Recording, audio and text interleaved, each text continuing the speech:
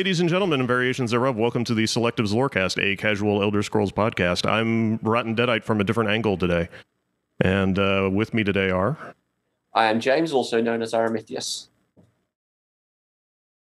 I'm Andrew, also known as the White Dwarf. And I'm Nick.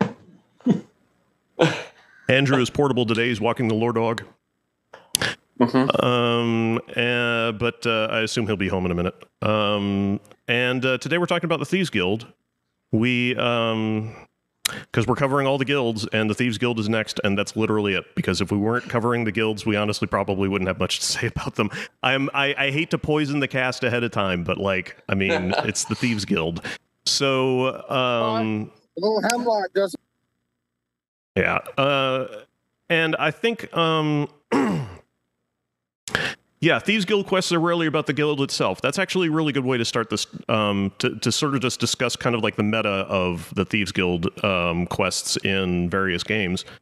They are nearly always about the characters in the guild. They're not necessarily about the guild itself. I guess you could probably actually say that about most guild quests, actually, now that I think about it. I mean, the Mages Guild in Skyrim is largely about a MacGuffin and one really irritating Thalmor rep. In general, you could probably say the same about heist movies, too.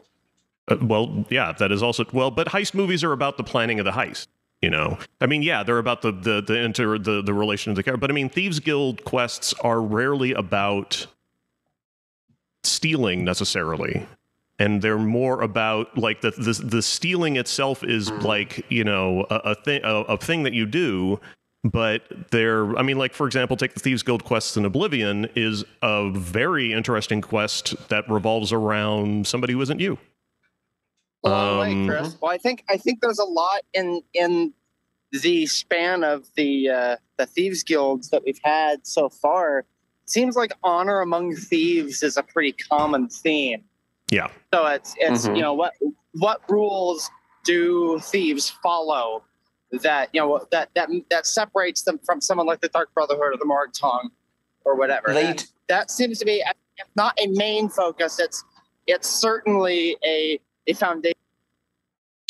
To the point even where I think in Oblivion, your quest to pay your blood price and get yourself back into the guild is actually directly says regain your honor among thieves. Mm-hmm. Yeah. And although that point. In ESO, that's actually thoroughly intentional. That they kind of that they've actually effectively said there is a guy whose name I can't remember. I checked this morning and my brain has gone blank.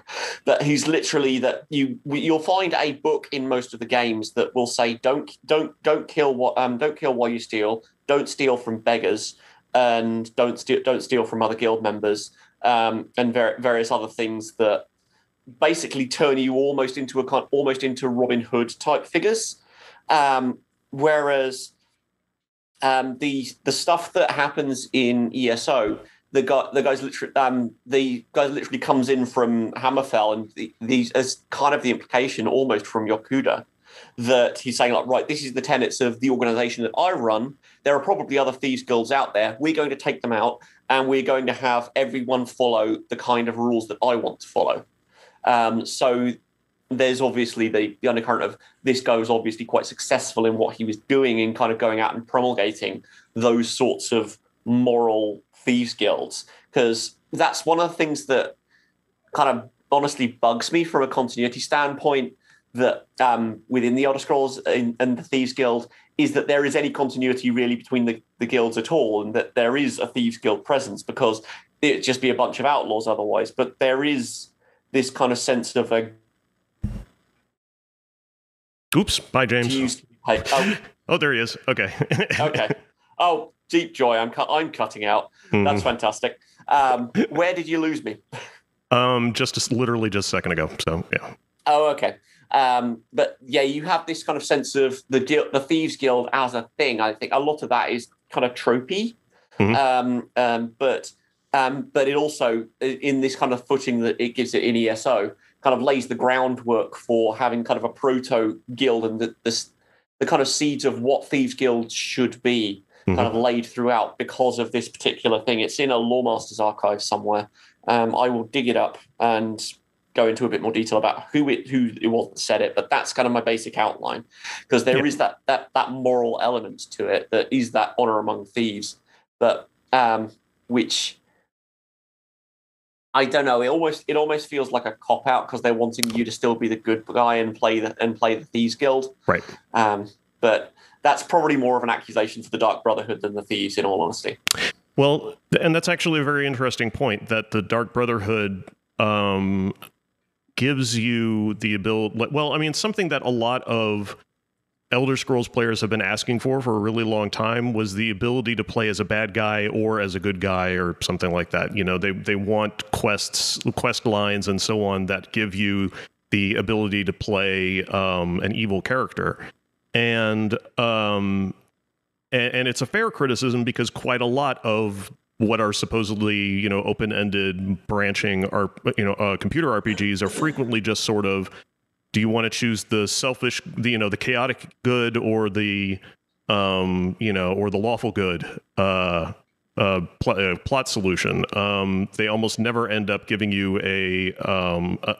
or is there a selfless or a selfish solution? And something that the Dark Brotherhood quests seem to be doing was giving you the ability to play as a psychopath and a murderer, and then and still somehow or another have an overall plot and, you know, some kind of way of moving things forward for people. But before we get onto that, I actually kind of want to discuss something that you were skirting around, which is the idea of a guild for thieves in the first place, and the idea of like honor among thieves and so on. Why would I have some ideas, but why do you think a guild of thieves would worry about honor? What's the constructive point?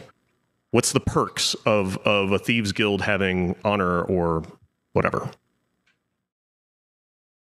It means a bit more in the way of kind of social cohesion. There is my immediate thought, because you've got people who will look out for each other. Because there is one book, I think that's, I think it was with Daggerfall. It was basically saying that it almost kind of argued itself into a corner, saying that thieves have no honor. They're all selfish. So thieves guilds are impossible. Oh no, it was a book that was in Oblivion.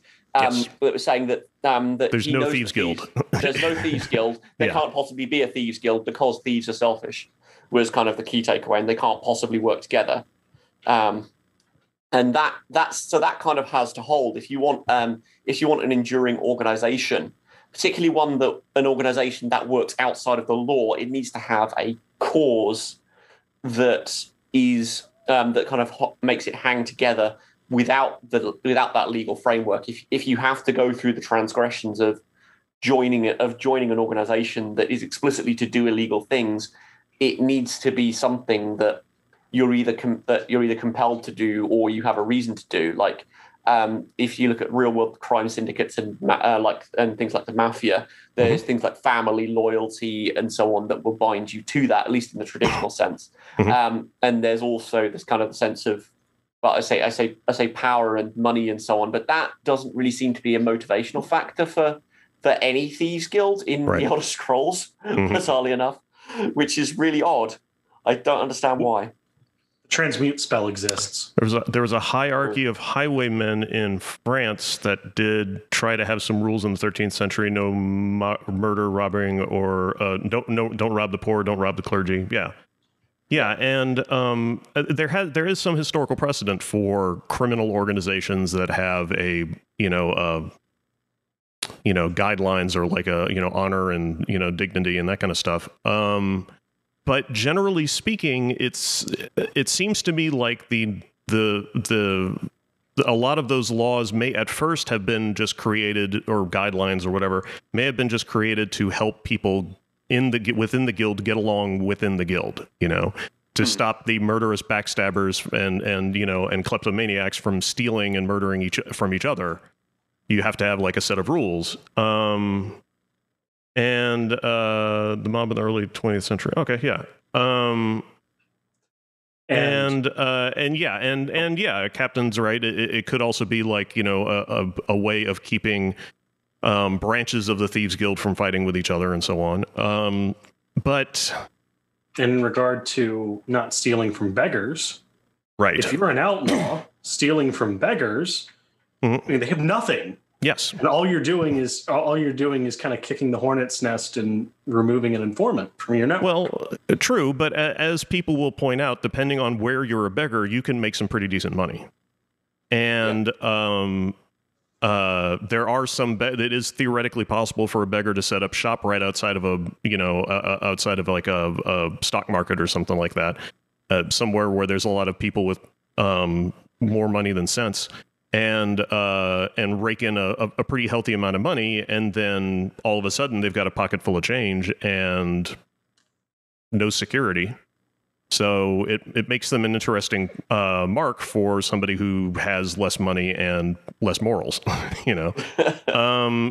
So stealing from beggars is turning them into informants. It's also a very good point, Captain. Yeah, beggars would have no problem on ratting on who stole from them. I mean, that's part of the problem with being a thief is that, as anybody will tell you, as any law enforcement officer will tell you, if something is stolen in a particular kind of neighborhood, depending on where the neighborhood is, if somebody breaks into somebody's house in that neighborhood, the cops are going to know who did it, and they don't even have to ask. And it was just the case when my parents' house was broken into in East New Orleans many years ago, decades ago. When they called the cops and told them that somebody had broken into their house, the police the officer who showed up knew exactly who it was. He was like, I know, like, because when thieves, generally speaking, work in very small, they don't travel across town to steal from people. They steal where they're comfortable, and they steal in places that are familiar to them. Because the feeling of safety is something that thieves are, like anybody, constantly worrying about. In this particular case, the guy knew exactly who had stolen the keys to my dad's car, and then later my dad's car. And so he knew where to look, and lo and behold, after the kid drove off with my dad's car, literally an hour or two later, the police officer shows up with this kid in handcuffs. Like, you know, it basically told my mother, I'll take a steak dinner. Because it's very rare to actually catch somebody when they steal something. And he pulled this guy over literally in my dad's car. And so so generally speaking, people in a broad sense, in the most frequent sense, people who steal small, so to speak, are going to steal where they're comfortable, and that means in a very limited range, a very limited area. And that means that the police officers who are patrolling that area, who know that area, are going to know who it is, and are going to know which people are most suspicious and have a predilection to stealing, and it makes them easier to find and shake down and so on. Knowing the beaked is one of the best tools a police officer can have, is just knowing the people and knowing who's got trouble with drugs, who's got trouble with money, who's just got a bad, hair in them and just does stupid shit, So the idea of not stealing from beggars makes a lot of sense, because beggars will roll over for you, and they don't have anything to lose. And if you steal what little they have, they're gonna be angry, Yeah, it's almost that the Thieves Guild is set up in saying don't steal from beggars. It's that they're actively trying to avoid precisely what you just described. Mm-hmm. That it's it strikes me. Sorry, go ahead. Continue. Sorry. Yeah, I was just going to say that was more or less my point. That if you've got an organisation that is going to say you only steal the big stuff, and will send you across town to steal specific things, if you take, say, the Radiant quests in the Elder Scrolls V, it avoids all of those pitfalls. It's an interesting piece of organizational security almost. I think Yeah, I think it kind of echoes Robin Hood tropes a little bit. Robin Hood and his band of merry men, and they steal from the rich to give to the poor. It's an equalizing strategy. So yeah, I mean that could be in Oblivion why they say do not steal from beggars, because we are their protection. We are their we're here for them. We're not going to undercut our whole point to steal from them. Like you know what I'm saying? Yeah, if I recall correctly, the Thieves Guild in Oblivion had some kind of a relationship with beggars, though, didn't they? Yeah, I know. The homeless are considered like the gray foxes, kind of like a primitive internet service. Right. Hey, what's going on in Leowin? Well, let's see. My homeless network reports that such and such count is in town, and he brought a whole bag of money. Oh, really? Yeah, that kind of thing. Informants, yeah. Right, Captain. So why is Namira not more involved with the Thieves Guild then? Just to ask a probably a painfully obvious question to which there is no answer. I think that would have more to do with the connotation of beggar, right? So while the Thieves Guild, that connotation of beggar or homeless is very, very Robin Hood, very almost how do I put it? Righteous, I guess, in a sense. Namira's outlook on beggars is squalor and poor health and stuck in the dirty corners of society, and so it's just a different way of looking at it. That's fair enough. Although there is that book that says that if you want to know something, go ask the beggars. Was kind of where I was kind of picking up on that. Gotcha. But it just feels like kind of a natural synergy almost that if someone is born into poverty, say that then it just kind of they almost have the Thieves Guild as a social security net, and then kind of graduate into being thieves themselves in quite a Dickensian way. But anyway, the thing that strikes me is Namira has domain over the beggars who have lost hope. Okay. The Thieves Guild, and by extension, I guess Nocturnal, is more the beggars who haven't given up yet. So maybe it has something to do with hope versus the hopeless, or maybe despair or something like that. Yeah, maybe the beggars have kind of given in and accepted their terrible position, and they just kind of roll over and are like, well, there's no point fighting it. That's a little more. Well, let me suggest this.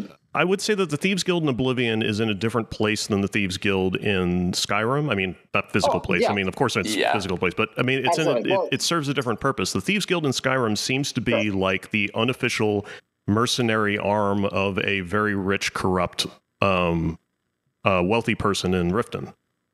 Yes. Whereas, or at least that seems to be where they're getting the majority of their funding from, is from basically working for a meadery. Well, I think it's worth saying that there's no consistent centralization of the various Thieves Guilds. They're not a singular entity like the Mages Guild is. They are isolated. They're their own thing that just happens to share, a descriptor that, this is a guild of thieves, so we'll call them the Thieves Guild. Sort of thing. Yeah. And there's also the different socioeconomic conditions of Cyrodiil right before the Oblivion Crisis versus Skyrim in the midst of a awful civil war and post 2 apocalypses. Yeah. And being, flooded by Dunmer refugees. Yeah. And that's it does sort of make sense that like Oblivion. Let's see, in Oblivion and Cyrodiil, they weren't really recovering from any particular catastrophe or anything at that point. All the nonsense that happens in Morrowind was largely didn't really affect Cyrodiil very much. So they'd been doing pretty good for the past, at least I'm gonna stick my head out and say something stupid, but maybe 100 years or so. Things have been okay. Mm-hmm. Well, how long was the Legend of the Grey Fox going? 300 years. Yeah, a minute. I think that's a reasonable benchmark. So of course they had this. They had a different relationship with their craft. Some people in chat are pointing out. Actually, Vermin, is pointing out that the idea of like a master thief is sort of a myth, because if you're good enough and practiced enough to be an unbelievably good thief, who's just incredibly agile and, knows all these, informants and has this amazing equipment and is incredibly skillful at like picking locks and so on, then you've dedicated so much of your life and time to being a thief that by definition you probably don't need to be a thief, so you won't be one. So, like, for example, the amount of time that it takes for you to figure out how to be an astonishingly good at lockpicking, you could have been, like that's time that you would have normally needed to be out stealing stuff. Oh, okay. Gore's moving. Oh, no, too late. This is the time that you spent, practicing and so on is time that you would have normally had to have been out stealing just to survive. So if you have the time to practice to be a master lockpick, then you don't need to pick locks because you've got money or a job or something. And if you are, for example, a locksmith, and therefore really good at picking locks, you're already a locksmith. Why do you need to steal stuff? You've got a job. You're good. You've got a career. That fundamentally confuses me as to why locksmiths aren't automatically suspect, even in this world. Because because this is something that Tord was pointing out in chat, is that a lot of people who become career criminals, who are stealing at a certain level of theft, are doing it for the thrill of it, not because they need it. Yeah. They're addicted to it in the same way that gamblers are addicted to gambling or similar. They want the adrenaline. In a similar way, even beyond individuals, organizations that start off illegitimate often end up going legit. There's like the mafia, like a branch of the mafia in like Detroit or something, started a pizza place, and it's doing so well that they just all went legit. Yeah. And by the way, if you're ever in a city and you sit down and the only people eating at the Italian restaurant are Italians in suits, keep eating. The food's probably really good. Yeah, it's first off, there's nothing to worry about, and secondly, you're probably eating pretty good food. Yeah, because there's not a single mobster that's going to settle for subpar pizza. Yeah, or subpar anything. And in the case of and that's because one of the things that a lot of police officers and like the FBI and so on will echo is that in the United States, once you reach a certain level of needed income, it's way easier to make it legally than it is to make it illegally. The only exceptions to that being really shady, awful shit on the stock market, or white collar crime is what I would call it. But like at that point, violent crime drops dramatically because because it's just way easier to make money through nonviolent crime. In other words, extortion or blackmail or embezzlement usually is what it usually is. Not blackmail. Embezzlement is usually what you're working in. And that's you could argue that's a good thing. Hey, trauma surgeons would. I have something to add for that thrill-seeking sort of thing. It doesn't even necessarily have to be about the thrill necessarily, but rather kind of a daredevil's approach of, can I do this? Right. Mm-hmm. Can I achieve this thing? No, I don't need to. I just want to see if I can do it. But can I do it? Can I steal an Elder Scroll from under the noses of the Ancestor Moth priests? Yeah, and it's the same kind of thing that drives people to climb mountains. You know, they're doing it because they want to see if they're capable of doing it, not whether. I mean, the actually successfully climbing it is irrelevant. Well, that like a counterculture kind of thing. You know, like, oh, society has these rules, but fuck these rules. I'm gonna do things my way. I don't know. I mean, I'm trying to rationalize. Yeah. Why, you know, what would go on in someone's head to make them, and you know, particularly in the Elder Scrolls universe, I suspect there were historical examples, but I can't think of any off the top of my head. You also have a religious or cult component to that kind of behavior as well. See also the Nightingales. Although that wasn't something that was commonly known amongst the membership. I think that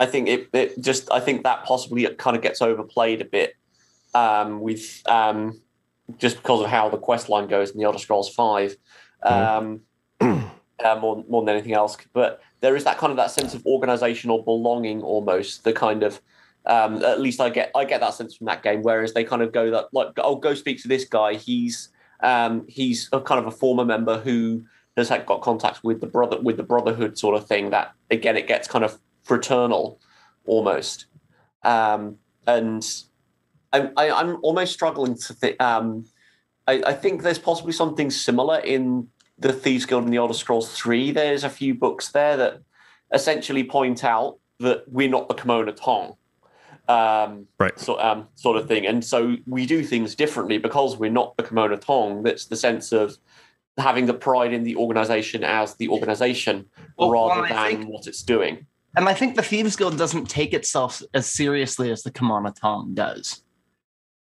I think that's, you know, kind of they're almost like a, you know, more like a rugby club than a you know, the fine just like they're just together. They're doing blow down in the basement, having a good time. You know, hooligans. That's what we're looking at here. Yeah. Whereas the Kimono Tongs, you know, they're you know, shady back room, you know, playing poker in the dark kind of. Yeah, the Kimono Tong feel an awful lot more like a crime syndicate than the Thieves Guild do. Yeah, the Thieves Guild feels like the fine gentleman's thrill-seeking club almost. Yeah. Well, I mean, we got Gentleman Jim Stacy, so I mean, we know gentlemen are accounted for. So, yeah, and that's fine. The problem, I think, is that it can be very difficult from an author's standpoint to write a compelling plot line about thieves, because intrinsically you run into a point where you have to you eventually are going to have to wrestle with the topic of, are these people a bunch of sons of bitches or not, you know? Yeah. And that can be a little bit rough. The Thieves Guild in Skyrim made a lot of sense to me because they were basically working for a shady business person, and that made a lot of sense. For like of course they're gonna I mean, they're a guild because they need a bunch of people to do these relatively complex jobs. Yeah, they need some form of union or something. Yeah, some kind of teamwork. That is a pretty good way of putting it. But I mean, when, you know, the other thing is that you also have to sort of balance people's expectations, because fans or gamers are going to want to play something that's kind of cinematic and follows the cinematic tropes of one last job and, you know, an ass-kicking team of ass-kicking ass kickers who kick ass, and, you know, and the whole we're getting the gang back together again, you know, for one last heist kind of. You son of a bitch, I'm in. Yeah, exactly. And that's people kind of want that kind of stuff. I kind of want that kind of thing. I don't mean people like I'm better than that. I'm all about that crap. Give me the. I mean, Rick and Morty did a whole episode making fun of that. I want Brynjolf to turn to me at some point or other and go, "We're in," or something. I mean, I want that, you know. You know. Well, I think it would be cool to have less a focus on the thievery itself and more on like infiltration. Yeah. So like, hey, there's this really powerful and corrupt, house of nobility or whatever. And it's rumored that they've got some kind of artifact or something in their storage. Well, we need to get in tight with them. You're on top of that. How are we going to do it? Right. And then, maybe you make friends with a guard and you take him out for a drink and he's like, oh yeah, sometimes they let me lock up the artifact and it's really cool. And you're like, oh yeah, well, what's the room? I mean, how much security must that? I mean, that must be a lot of work. How many paces is it to the front door? yeah. I mean, just oh, look, it's LJ. Hi, LJ. Yeah, and it's well, I mean, but then like again, because I'm constantly thinking about lore in terms of what's this going to do for the video game. It's really hard to convince a player that you need to go out and take this guy out and get him drunk and then listen to him. The players, generally speaking, just want to go and like sneak around and stab some shit. And yeah. That's like a big like the heist movie always has. The scene where you have to go out and get into some kind of ridiculous shit to get information out of somebody. Have we all seen Sneakers by any chance? No? All right. I've seen Sneaky Pete. Does that count? No, we don't. But I mean, in terms of heist movies, there's always the collecting information phase, and then there's the we need to get the equipment phase, and then et cetera, What's the one show, Leverage? Yeah. That's like, it's like that every episode. Right. Yeah. And I mean, people kind of expect that, but at the same time, there's a difference between what you expect to have to do and then how you expect to have to do it. So so a player might say, well, I don't buy this plot line without some phase of the quest where I'm getting information or something, or stealing, like I need a particular thing or something. And then at that point, it becomes up to the game designer to figure out a way to do that, and while still engaging players who may not necessarily give a rat's ass about that. Yeah. And which I mean, an answer to that could be to adopt sort of how ZeniMax has been doing stuff with ESO. Right. If you do the Thieves Guild, like the daily quests, like they stick you in like a delve sort of situation, and there doesn't necessarily have to be any combat. You can choose to do it that way and you forsake some bonuses, but the goal is to, sneak around, steal what you need, and then get out before, some big player shows up, and then they can spot you, and, it's all time based. And so it's more like, it's more like a puzzle than anything. And I mean, there are plenty of players who enjoy puzzles. But if people want to do the stabby, killy, then they can do that. It's just not going to be optimal for them. And so, I mean, for like Elder Scrolls 6, they could do, a Fighters Guild. Make that stabby, killy, or Dark Brother. I mean, we have those. And I think part of the point of the guilds in the first place is to offer different modes of gameplay and different kind of aspects of what the game can do. Right? I would agree with you, except for Skyrim, where I definitely got the impression that the objective of every guild quest was to complete the guild quest. It seemed much more about the one major praise I have for Skyrim's quest, and I think I said this last time, is that the storylines themselves were very engaging, and I thought they were well written. They were just too short. It's 5 quests, and suddenly you're the head of this guild. Like, give us a little more longevity there. I want to feel like I achieved something, not that I strolled in and sat on the throne, and everyone was like, "Oh, okay." The other way that I would, if from like a writing perspective, you can also solve the engagement problem with like the information gathering phase. If you just embrace the ridiculousness of the concept of a giant heist. Yeah. If you find out the solution is, I'm going to need 50 barrels of pickled herring. Yeah. See, and I really wish that it were it were more possible in a video game format to have more dynamic interactions like that, where things that you don't necessarily have to predict to happen. It's just that the way the world is. So like that example of, making friends with a guard, the devs don't need to know who that guard is. Oh, yeah, right.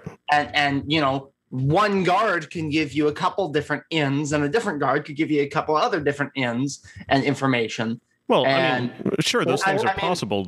What you mean is you wish it was within a reasonably sized budget to be able to do that kind of thing. Yeah. I mean, because we're never going to have a game that really emulates interpersonal relationship in any fleshed out way, other than dating sims. Chris, chill out. Well, no, let's see what they do with AI in the next 20 years. Okay, yeah, and that's kind of what I'm cautiously optimistic about. Right, is that machine learning will give some kind of brain power to the world itself, and we can have more dynamic and unpredictable actions that we can take that have more of a lifelike impact on the world. Because I mean, when Fable came out, when I've played Facade. Baka's mentioning Facade. Yeah, that's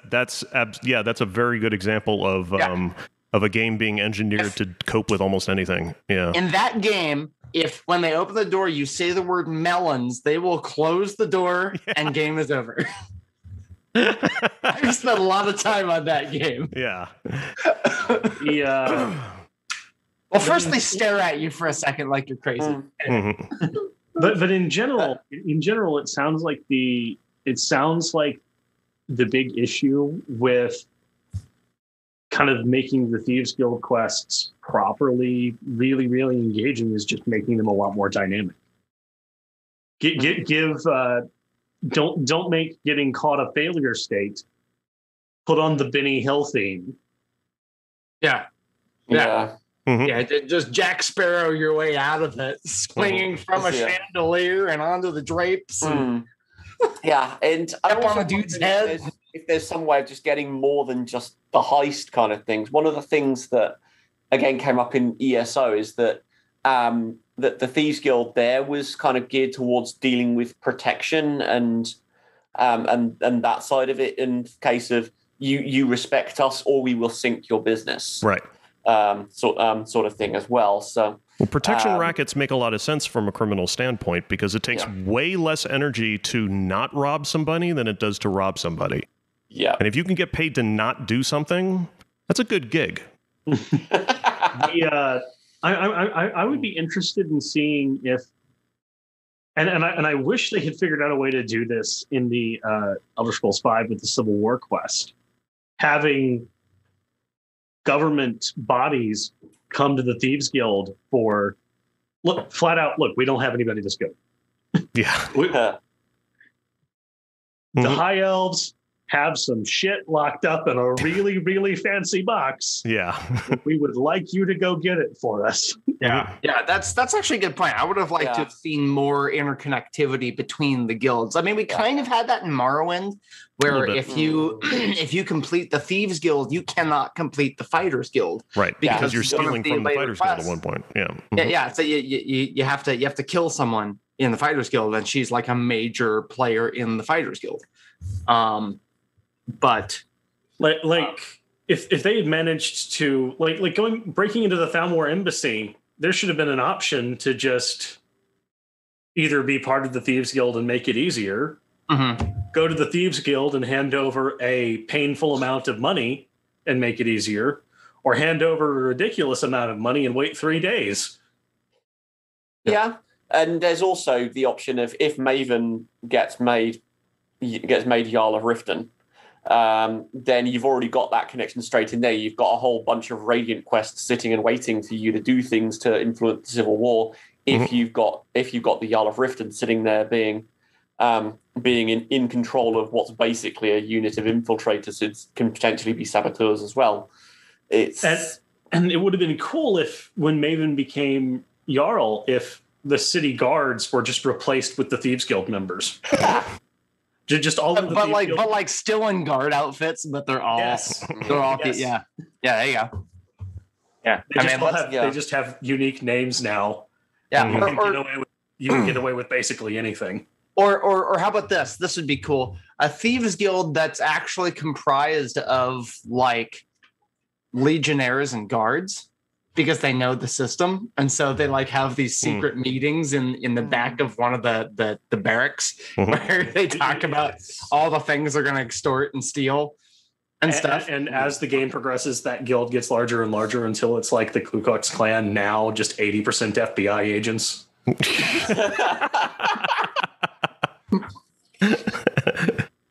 Anyway, they're all reporting on each other because they're all undercover, and the guy, whoever has to process the reports, is just like, I don't fucking know what I'm doing anymore. Vaguely related. Could y'all have ever seen a handshake or something? If you've ever seen the movie Imperium with Daniel Radcliffe, that's a fucking excellent movie. Yes, it is. Anyway, it's at the same kind of thing. He's like an undercover FBI agent trying to infiltrate like white nationalists and stuff. It's really good. Yeah. So this is sort of why all these reasons are one of the reasons why the Thieves Guild in Skyrim makes a lot of sense, in the respect that it is structured a lot like an actual criminal organization. It's being, fronted by, or it's being backed up by, an incredibly rich, corrupt business owner. They've got reasons to go out and do things for the Blackbriars that are Thieves Guild related, and that means they're getting paid. And it's, Riften is basically this horrible, wretched hive of scum and villainy, and things are working out really well. And Empire was nice and soft until the Stormcloaks came along. But then when you get towards the end of the Skyrim Thieves Guild quest, it takes a turn.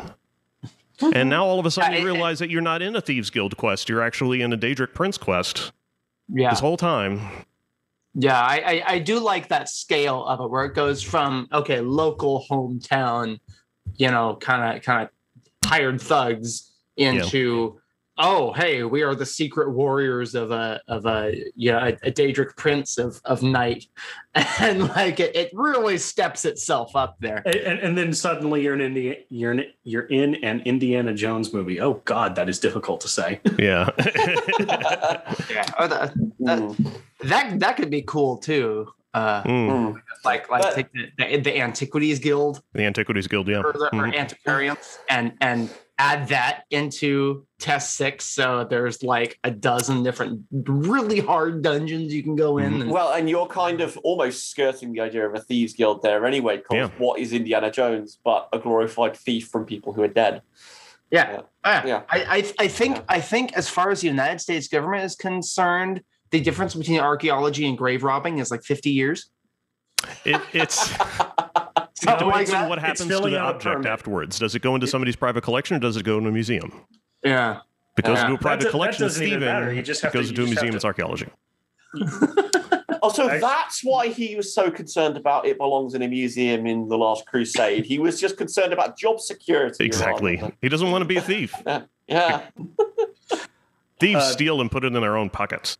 So should we talk about maybe artifacts associated with the Thieves? I was going to say, Nocturnal, we still need to talk about a bit more.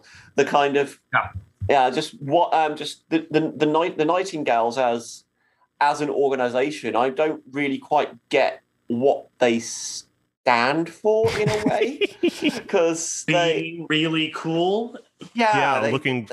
Basically you stand up on really tall buildings during the rain and glower. That's what you do. Well, isn't the whole point of them to protect the portal to the Twilight Sepulchre? Sepulchre. Which ain't much of a job. You were a thief, but now you're just standing guard. You're a glorified guard. Also, Nocturnal has quite the history of having stuff stolen from her. Mm-hmm.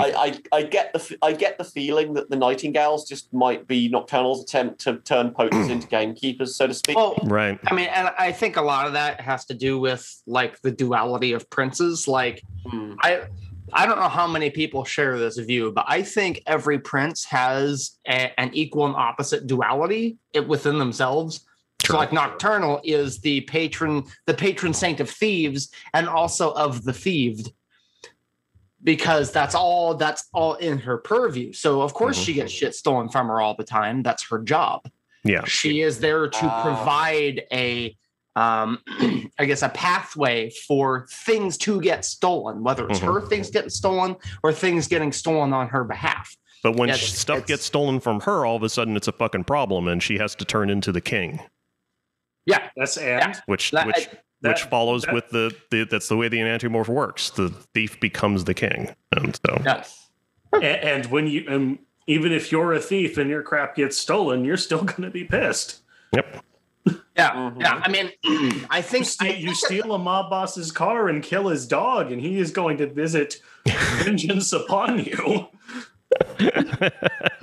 I think from Nocturnal's standpoint, she has a role to play.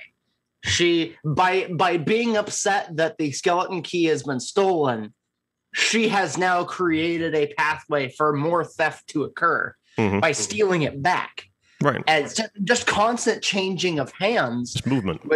Which makes sense as, if we think of Daedra princes as, agents of change and constant chaos. Well, that's pretty chaotic. Like, oh, I'm going to have this thing and you can't get it. Oh, you got it. Oh no. Oh, someone else go steal it quick. Just a constant shifting of all of that. The caffeine's starting to get to me. Can you tell? And that's not Nocturnal. That's not just Nocturnal either. Now I think about it, that's a whole heap of princes. Oh yeah. I mean, like a point I usually make for the duality thing, getting a slight tangent here. Like Molag Bal, he is simultaneously the quintessential slaver and the quintessential slave because of the fact that he is locked into his role. Yep. He has no choice but to enslave people. And so in that way, he is a slave himself. And he's never going to stop enslaving people because he can't. Exactly. Yeah. I mean, that's people talk about, the princes like they are as human as us when it's really not that simple. No. I don't think it's, they are stuck in a role. They're stuck in an attitude. They're stuck in, that they have their purpose. And that's the path they take. And so like for Molag Bal, any opportunity he has to dominate someone in whatever way that might be, he'll take it, unless by not dominating someone, he can dominate more later. Right. Like, so what is my purpose? You pass butter. Yeah, exactly. Yeah, that's essentially all the princes, but at a more hypothetical and I guess rhetorical level. What is my purpose? You enable theft. Yeah, yeah. I mean that would be Nocturnal. Helicopter Daddy Ball. Yeah. So speaking of the Nightingales, and speaking of Nightingales being agents of change.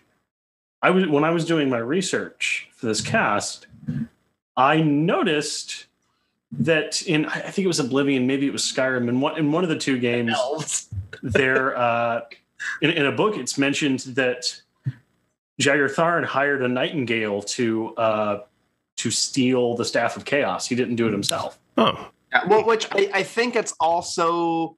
It's questioned whether because the person's title was the Nightingale. Yeah.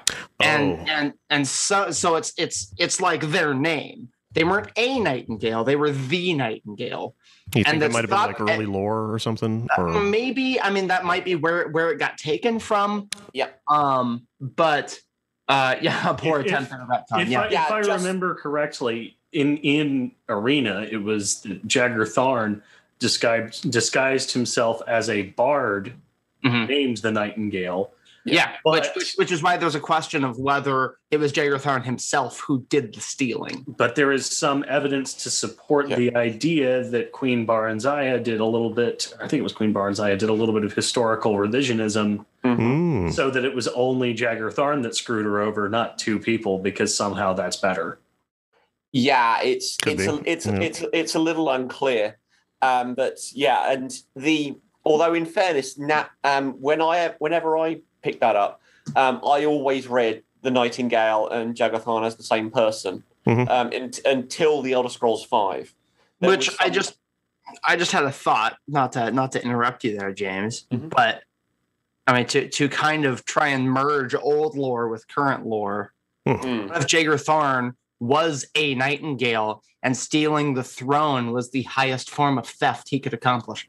That they would have been shouting from the rooftops, I think, as the Nightingales, or at least in the book. Well, not literally, but because the Nightingales are a secret society. Yeah, but in the book that talks about that introduces the Nightingales and is written by the Nightingales, they're quite keen to distance themselves from Tharn.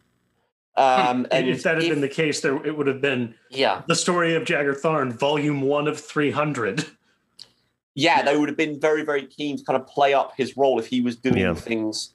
Unless I guess he did it he did it to went rogue. Like contrary to his actual job. Like he thought, oh, I'm gonna do this crazy heist with all the skills I've gathered. And Nocturnal's going to be so happy with me. It's going to be so great. And then the Nightingales are like, how about we don't? Like, we have this other job we're doing. Why are you fucking around over here with the Ruby Throne? Like, stop. So, I mean... And if you think about it, since the Nightingales belong to Nocturnal, and yet the Ruby Throne and the Emperor is essentially Akatosh's property... Nocturnal could be justifiably pissed that one of her Nightingales was stolen by Akatosh. Yeah. Hey, that car belongs to John Wick. Oh. I mean, is there anything you think the Thieves Guild and Nocturnal would never steal? I mean, other than like beggars and stuff. I mean, is there anything that would be a little too dangerous or highfalutin? My first instinct was to suggest another Daedric Prince's entire plane, but ESO proved that wrong. Yeah. Actual Elder Scrolls are not out of the question because you'll literally do that. One of the moons. Well, if they could do that, they totally would. No, didn't Rajan already do that? Razum Dar, I think, didn't he? Is that what I'm thinking of? Regine? No. Razum Dar is an NPC. That's right. I'm thinking. Rajin. Yeah, Rajin. Yeah, was the famous Khajiit thief god. He stole Secunda or something. I think he did. he stole a lot, but he's not associated with the Thieves Guild, as far as I'm aware. I do know the one thing that the Nightingales would absolutely not steal: Numidium. Oh yeah. They're standing. Oh, absolutely. Yeah, I think Nocturnal would be like, put that away, leave it there, walk away. That shit is too hot. Yeah. Please tell me you didn't try to turn it on. Yeah. The big red button. Yeah. Don't press it. Although, I'm just picturing. I'm just picturing the Nightingales showing up in Evergloam with a deactivated Numidium and Nocturnal just freaking out. They're all like 3 or 4 of them are sitting around the head, like poking at it with a stick. The files are in the computer, I'm picturing them more like a cat that's like brought a dead animal to its owner. Yeah. And Nocturnal is just like, number 1, how? Number 2, why? And number 3, oh my God, put it back. So, let's see. Cowl of Nocturnal?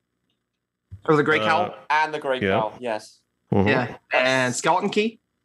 But what else? Are there any major artifacts? Arrow of Extraction or Extrication or something, or what was it called? I'm kind of curious about why the Grey Cowl was even a thing, because it's a thing just designed to create and perpetuate a legend, basically.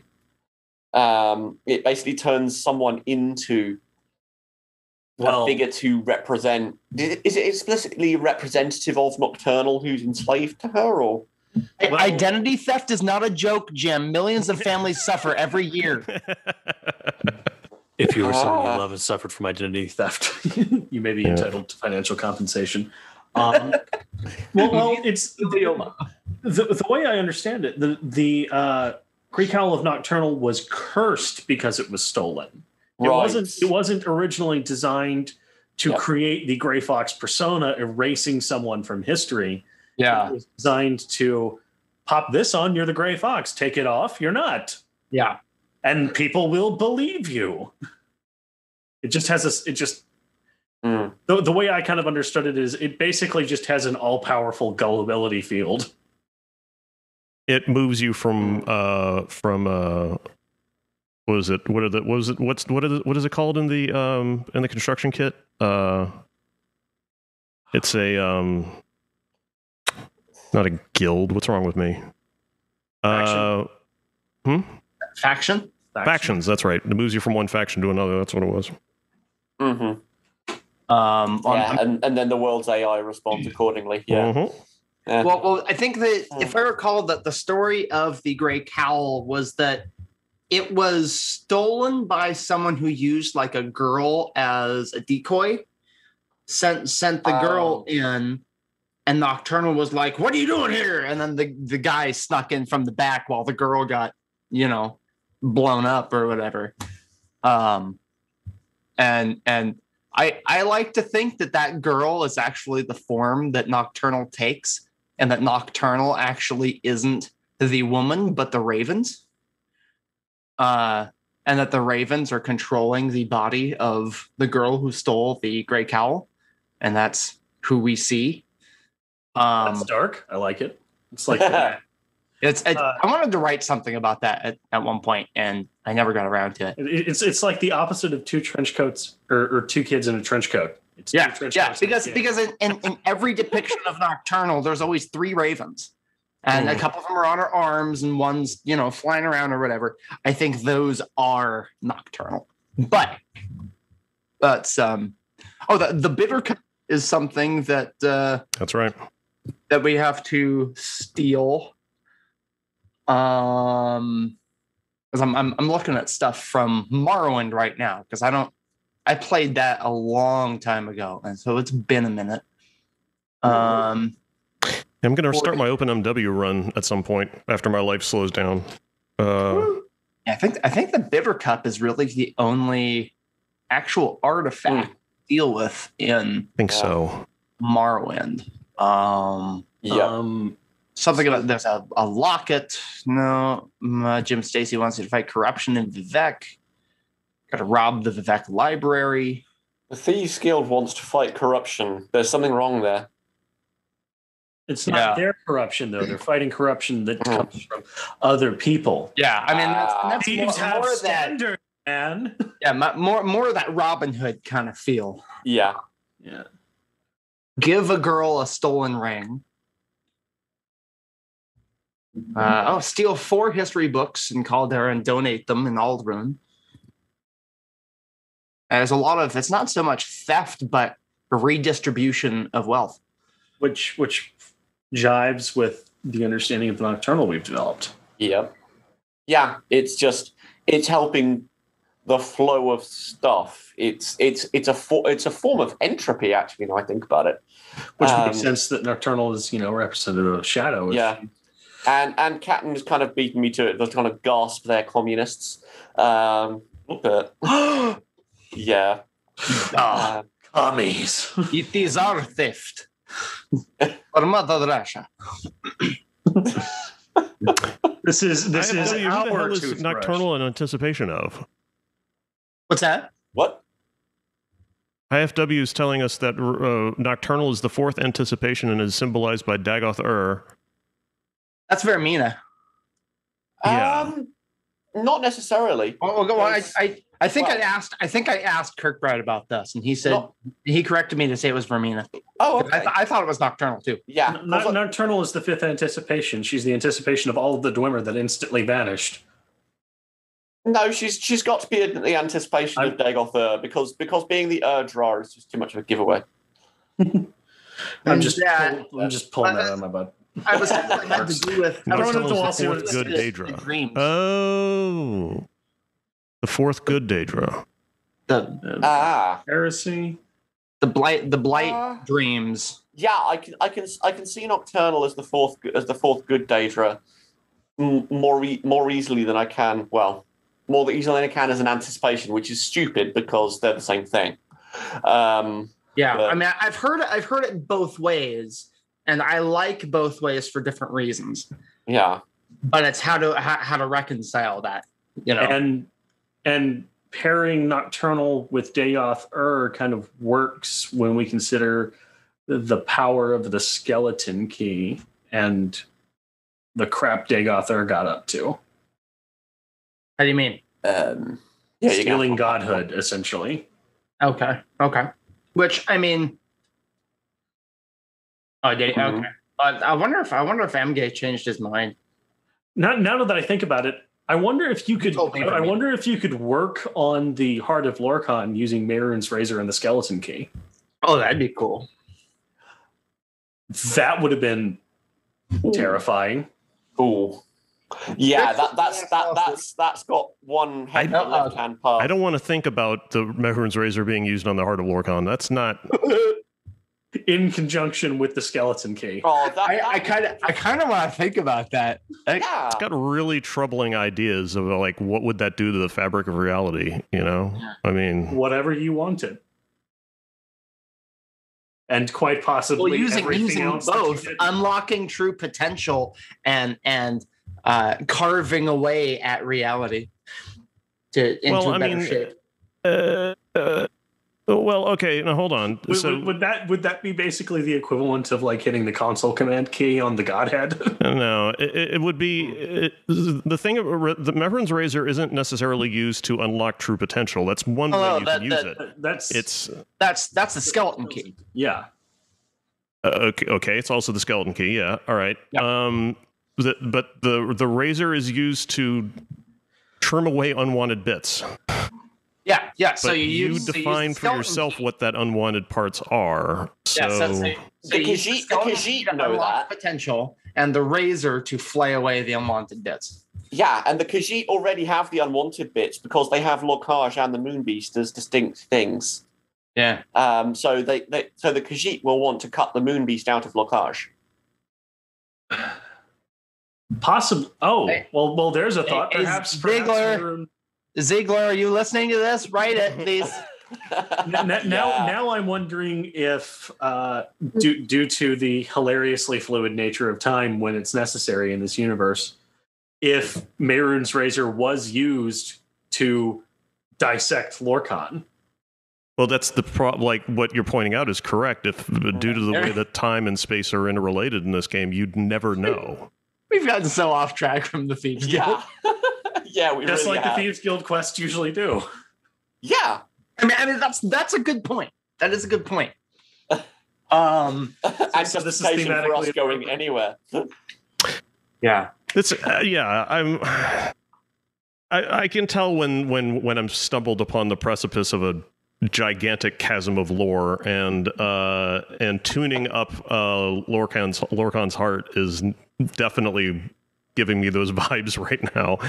I'm picturing Kagranak like working on the heart with his tools, and then somebody strolling in with Mehrunes Razor and the skeleton key and being like, "This is how it's really done." Is Keening supposed to be a stand-in for Mehrunes Razor? Oh. Which and then a bootleg Mehrunes Razor. Okay, so think about this. Okay, so if Keening is a stand-in for Mehrunes Razor, is Sunder a stand-in for not the Scourge? The other one. Well, keep in mind what these things are used Malakath's for. Hammer. Sunder is used to beat the Doom Drum. Yes. Vollen Drum. To create a tone of any kind. And then Keening is the tuning fork. You remember what it looks like? Mm-hmm. So it's then used to tune the pitch. They use a certain phrase in discussing keening, and it has to do with like carving or cutting or something like that. That's how it's. Let me see if I can find it. Captain had a wonderful idea a little bit ago. Shape the big heart into a small heart, unlock your rib cage, and install a new heart. Ooh. Become the greatest Briarheart. Mm-hmm. Yeah, right. Yeah. Yeah. Kind of partially the plot of Tatterdemalion in a way. Or just Laconic Iron Man. But or become Lorcan. Mm-hmm. yeah. Or assemble Talos too. Actually, now I'm having terrible Victor Frankenstein in the Elder Scrolls universe ideas. Yeah, we're just turning into references here to try and explain various ways of thinking rather than actually going too far. Okay, the word is flay. Keening was created to flay and focus the power of the hammer, or that the hammer sundered. Yeah. Made the sound of the shadow of the moons. Shadow. The shadow of the moons. That doesn't have anything to do with Mare's Day. Never mind. Lorcage Moonbeast. Yeah. Yeah. Now I'm wondering if it's not necessarily knife, which ethos. I should know this because this is something we talk about all the time in education. It's character in Greek. Yes. So the character knife. Again, you change your Nimic with the razor. Yeah. You change your character. What was the ethos knife supposed to be? That's keening. Because it's what Vivek stabbed Cityface with. The short blade of proper commerce. Yes. And Cityface is RKIA Altadune I. That is Marin's razor. or a reproduction of it. Yeah. It's how appropriate they stab Cityface and on Mehrunes Dagon with it. Or Nuhada. Is it Nuhada? No. It's what's his name? Not Funny Hen. Cityface. Cityface is Harnote, isn't it? Harnote, that's it. Yeah. Harnote, who I think is Dagon, and then he's taken by the Grabbers, the Magnagi. Yeah. And they infuse him with hope using the razor. Yeah. Is that a connection between Vivek and the Magnagi? Because both are using a form of a razor on. The only issue with all this is that we have no Daedric equivalent of Wraithguard. Yeah. I mean, we have the Wraith. Well, we have the Spellbreaker. The Ebony Mail. The Wraith Mail is possibly what you're thinking, because that's if you read the 5 songs of Wulfarth. Yeah, and you have the 3 artifacts right at the end in different forms, and the Wraith Mail is the equivalent to Wraithguard. That's a common misconception, because the Wraith Mail was the chain coif worn by Elandro Sul. Yes. So it is distinctly separate from Wraithguard, but people like to conflate the two, because when at the red moment he got blasted by Tribunal Gun, to use Kirkbride's words, and his soul was blasted into the individual rings, which the Urshilaku now pass around as heirlooms, and whereas earrings and stuff, and that's why Elandro Sul's soul speaks to them, and that's why they're the head of the distant priests. Yep. I'm sorry, I hate to dwell on one thing, but I'm having a really hard time finding where the connection is between the ethos knife and keening. I'm looking at the Kagrenax Tools lore page. Yeah. It says the short blade keening, also referred to as the ethos knife. Right, and its references are the 36 Lessons of Vivek, where it mentions the ethos knife, but not keening. Yeah. And the five songs of King Wulfarth, which mentions keening at the very end. A dagger made of the sound of the shadow of the moons. But that's not related to the ethos knife. Okay. I mean, no offense, but I think like somebody at the UASP made a spurious connection. Fair enough. I still think it's really cool, and I'm glad we went down this tangent. But Yeah, I mean, it has nothing to do with the Thieves Guild. Sorry, everybody. Yeah. Oh no, we're stealing a chunk of the time of the Thieves Guild cast to talk about other things. It fits in the preview. Yeah. Yeah. And just to close that out, you probably wouldn't need an analog for Wraithguard because Keening is in this crackpot theory an imperfect copy. Yeah. It's phenomenal cosmic power in itty bitty dwarven engineering. The Marin's razor is a lot safer. It's like handling, Ironically, it's like handling a properly cased like fuel rod for a reactor versus just painting everything you have with radium paint and waiting for the you know, I mean, it'll outright kill you with one pinprick, but you know, but it's safer. Yes. Now I'm wondering what would happen if you used Marin's razor on a Daedric prince. You could create a new Daedric prince. Anyway. Anyway. Thieves Guild. Anyway. Thieves Guild. Yeah. The Godhead shows up and tells you off and takes it away. I was going to say we have an email that we should probably get to if we're in the process of sort of wrapping up or whatever. Which we probably should be. Yeah, I don't know that there's a whole lot more to talk about for the Thieves Guild. No. I can't think of anything else. There is some evidence to indicate. Well, the question I have that I've been thinking about is, where is the Grey Cowl of Nocturnal in Skyrim's time? There's some evidence, if you look at the dialogue, to indicate that it might. Well, now it's Sheogorath's artifact. Is it? It's your artifact, and you become Sheogorath. It's Sheogorath's artifact. Yeah. So I mean, there's some probably not, but that's one way of explaining it.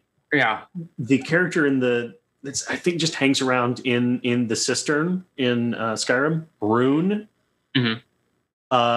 has been like he is discovered as like a 5-year-old or something, surviving a shipwreck with zero memory of his past, and has been hired. And every septum he makes in the Thieves Guild goes to hiring detectives to try to find his parents. Oh yeah. And I think the phrase used by one of the detectives that sent him a letter was, "It's as if they've been erased from history." Yeah, exactly, and it's like a strong indication that there's something happening there. Quests. Yeah, Rune does not have any quests associated with him. So I remember that. I'm betting that was cut from development. That he was supposed to be the start to the find the Grey Cowl at the bottom of the ocean quest chain. Yeah, which fits because it's part of the Thieves Guild, so it would have been you. Yeah, it would have. And actually, what happens if you're killed with the cowl on and buried with it on?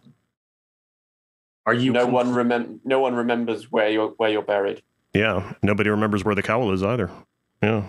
Yeah. That's really very good. I'm actually glad you brought that up because that's something from Skyrim that I discovered on my first playthrough and then immediately forgot. So it just kind of fades into the background. Well, it does, like you said, it does look like something that's going to lead somewhere, and then it just doesn't. I mean, I wonder if Nocturnal just reclaimed it after a while. Just sure. Yeah. Okay. Well, it's buried 6 feet under, and Cyrodiil somewhere. If there's any modders out there, please finish off that, because that cowl quest for Rune, which sounds like a fantastic Where's thing. Train Liz? I bet you he could do it. Bingo. T-Dubs is busy. He's got his own game. Bingo. Say the T word. But okay, so letter, James? Yep, absolutely. We have an email that we should have discussed a while back, but from Twinite.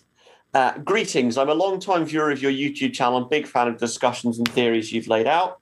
I was wondering if in the next cast on Vivek, this goes to show how far back we got the email. I was about to say there's going to be another one, I'm sure. So. Oh yeah, but this was I think when we were just releasing them to YouTube several weeks after, so it didn't really work. So sorry for not catching that in the right order tonight, but. The way these channels are working is different. You might touch on whether there are any in-universe usage of gender-neutral or feminine pronouns attributed to Vivek.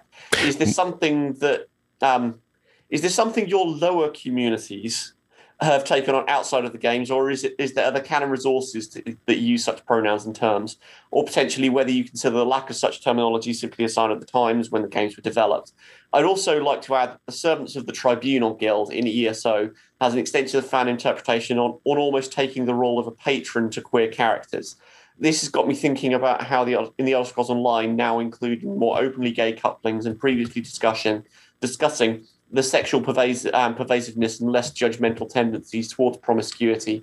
Might Vivek serve role in affirming a Crowley thelemic worldview of do as thou wilt shall be the whole of the law mentality amongst the Dunmer? Sorry, this got longer than intended. Well, then it matches the cast. If it had been shorter, it probably would. So let's break it down. I think the first question was, are there any examples of gender-neutral pronouns in the Elder Scrolls universe? Not yet. No. I think the closest we do come is when is Sermon 37, where Vivek starts as he and is then she by the end. Yeah, but it's still a binary pronoun. So there's a flip in the text. I've always said that I'm a really big fan of the idea of using gender-neutral pronouns for Vivek because it involves creating what in the Elder Scrolls universe would be a new language, which I think is fantastic for Vivek. I think it's something that you would really appreciate.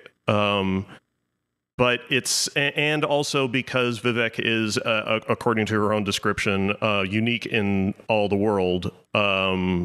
The idea of having a unique gender-neutral pronoun to describe her is, again, what I think is appropriate. I think there was something in there about, do I think that the ESO's approach to non-binary or gay or queer or whatever relationships pandering to an audience? I don't think so. No, they do a really good job of they just kind of slip it in. Like they don't no fanfare, no fanfare. Just my wife and it's just or my husband or whatever. And it's casual. If they were pandering, then they would bring that, they would really beat that into your when companies pander, they're real bad at it. So you could smell it. And so I think if they were going to pander to the LGBTQ community, they'd do it a lot more blatantly than they are. I think they've put it in because the writing, the lore and writing people have just sort of decided that this was an appropriate thing to do in the Elder Scrolls universe, and to help differentiate it from the real world, and also because there was some historical evidence of this in previous games, like in Skyrim, for example, where you can have a gay marriage and nobody makes a big deal out of it. And remember when that was like a controversial thing for like Mass Effect? Yeah, everyone was like, you can be gay. Ah! Yeah, and that was like that was a huge deal. Whereas in Skyrim, they don't mention that at all. Like it wasn't in the marketing at all. It doesn't matter. And there is, as far as I know, a single example of a trans character in Somerset. There's a character who is like someone's son, and they go and they like run off and they join the house. What's it called? Like the House of Revelries or something like that. Somerset Players? Yeah, something like that. So they have a mask and they go by Alchemy, who is a woman. And I remember when I played that, like it didn't even occur to me that this character is a trans character. Like it just didn't. It was so well done and so just natural, like underplayed. Yeah, I was like, oh shit, he's a she. Okay, all right. Oh, there's Felix. It's Felix. It's Felix. Oh my God. We ended the stream 20 minutes ago. Yeah. Guys, I thought we talked about this. Like, I'm working till 4. Yeah. I'm kidding. We're still going. We're still going. Hold on. Is Felix in the hyperbolic time chamber? Ooh. Yes, his background has changed completely. It's just Yeah, all our backgrounds have changed completely because I recently moved. Andrew recently moved. Mhm. Chris is either moving or has moved. Yeah, hence the boxes. Yeah. So, yeah. I guess you could we say were just those answering the a four letter, corners Felix, of your house of troubles. who is asking us specifically about I've had plenty of house troubles, who's just asking us about non-binary relationships and LGBTQ stuff in various games. I think what have we covered and what have we missed? We've gone through the terminology side of things. Do we think that the lack of the terminology is a sign of the times when the games was developed? I'm pretty certain that I've seen something about MK saying that he wouldn't have used the term hermaphrodite. Yeah, he did. He definitely has said that that he didn't. He says he can't remember if at the time intersex was a thing or if he just didn't know about it, and he thinks it's way more likely that he just didn't know about it. Yeah, because there is a comment he made at some point talking about the creation of Vivek, where he said, I really just wanted a hermaphroditic badass on the Xbox. Yeah, that kids were going to be playing this game that has like this intersex character who's a fucking god, and he really wanted to put that out there. In that sort of like kind of,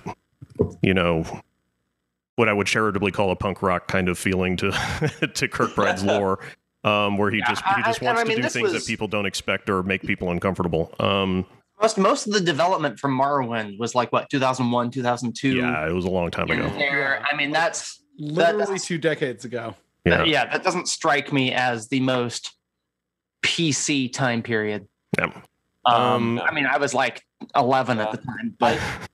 I almost want to make a kind of a side tangent on the email as well and talk about because it feels like it's kind of edging towards what pronouns does Vivek use? Because whenever I start using gender neutral pronouns to refer to Vivek, there's always but Vivek always calls himself a he. Yeah. So it's inappropriate. If you look on the YouTube comments on our Vivek ones, there's a couple. I jump into those and I explain, well, it's not necessarily about what Vivek wants because Vivek isn't a real person with real opinions. Thank you. Pretty much. And so, for the people who are part of our community who don't use gender binary, like we want them to feel like they belong and like they're acknowledged and we want to show that we're open to that. That situation. Just, I mean, who are we to judge? Not that any of us would judge, but I mean, by I don't want to say pushing, but by I guess asserting gender neutral pronouns for a character who is in textual gender, at least gender fluid. Yes. I mean, I think we're doing more of a service than a disservice to the character. What it comes to, the way I've explained it to people is that it takes so little effort compared to the amount of like positive reception that I've gotten from people sending me notes and like emails and stuff thanking me for doing it. They're so overwhelmingly grateful that I'm like the amount of work that it takes for me to force myself to use, not force, but to bend myself into shape to use gender neutral pronouns is well worth it. Well worth it. Oh, yeah. So that's why I'm like I have absolutely no I enjoy at this point making the effort because selfishly I think it makes me feel like I'm doing good things for people. I mean, and for more of a practical. Okay, they're woke, Skull. Yeah, I'm relax. So woke, you guys. Oh my god, I am virtue signaling so fucking loud right now. From a more practical standpoint, I find it's useful practice. Yeah, because being a cisgendered white man myself with shit tons of privilege. Yeah. I do have students who are trans or gender neutral or whatever. And so by engaging with, the concept of gender neutral language with a fictional character, it better prepares me mentally to handle my students who, they prefer to go by this name instead of this other name. They prefer these pronouns. I go, okay, cool. And I've got it because I'm already primed for that. The only thing that throws me is when they ask me to use a gender neutral pronoun system that I'm not familiar with. Oh yeah. That yeah. I'm like, well, I did have okay, now I need to learn a bit. Yeah. I was subbing in an art class once at a high school, and the student, their name on the attendance was it was a female name, and they corrected me when I called their name to check that they were here, and they preferred a female name. And so once classes started, everything, I said, hey, what pronouns do you prefer? And they said she her. And so and then she said, no teacher's ever asked me that before. Right. Yeah. And she thanked me. I said, absolutely, or no, was it other way around? Preferred he, him, whatever it was. The fact that I had asked, they were appreciative, and so that in and of itself is not that I think I need any repayment, but it's a minuscule amount of effort to make other people's lives better, absolutely. Comfortable. It makes people comfortable. Yeah, and as a teacher, making people comfortable in my classroom is very important to me. Right, because obviously. The more comfortable you are, the more relaxed you are, the better you're going to learn. Like that's just part of my philosophy. So what's this liberal teacher art school bullshit? This is why kids are doing bad in school, because you're creating a positive learning environment. Now, what we need to do is we need to keep this, but also bring back corporal punishment. Right, fair and balanced. Give and take, man. Give and take. Wallows in seething tolerance. Yeah, the chat is brilliant at this point. Yeah. Welcome to the Elder Scrolls. Do I think that? I think it's a very good question. That is ESO pandering to people, and the reason why I think it's a good question is because you have to be really wary of that. There is a tendency for private companies to politicize and I would say monetize wokeness, we're headed into Pride Month. You're going to see. A good example is during Pride Month when companies change their logos on Facebook or whatever to suddenly everybody's got a rainbow. Yeah.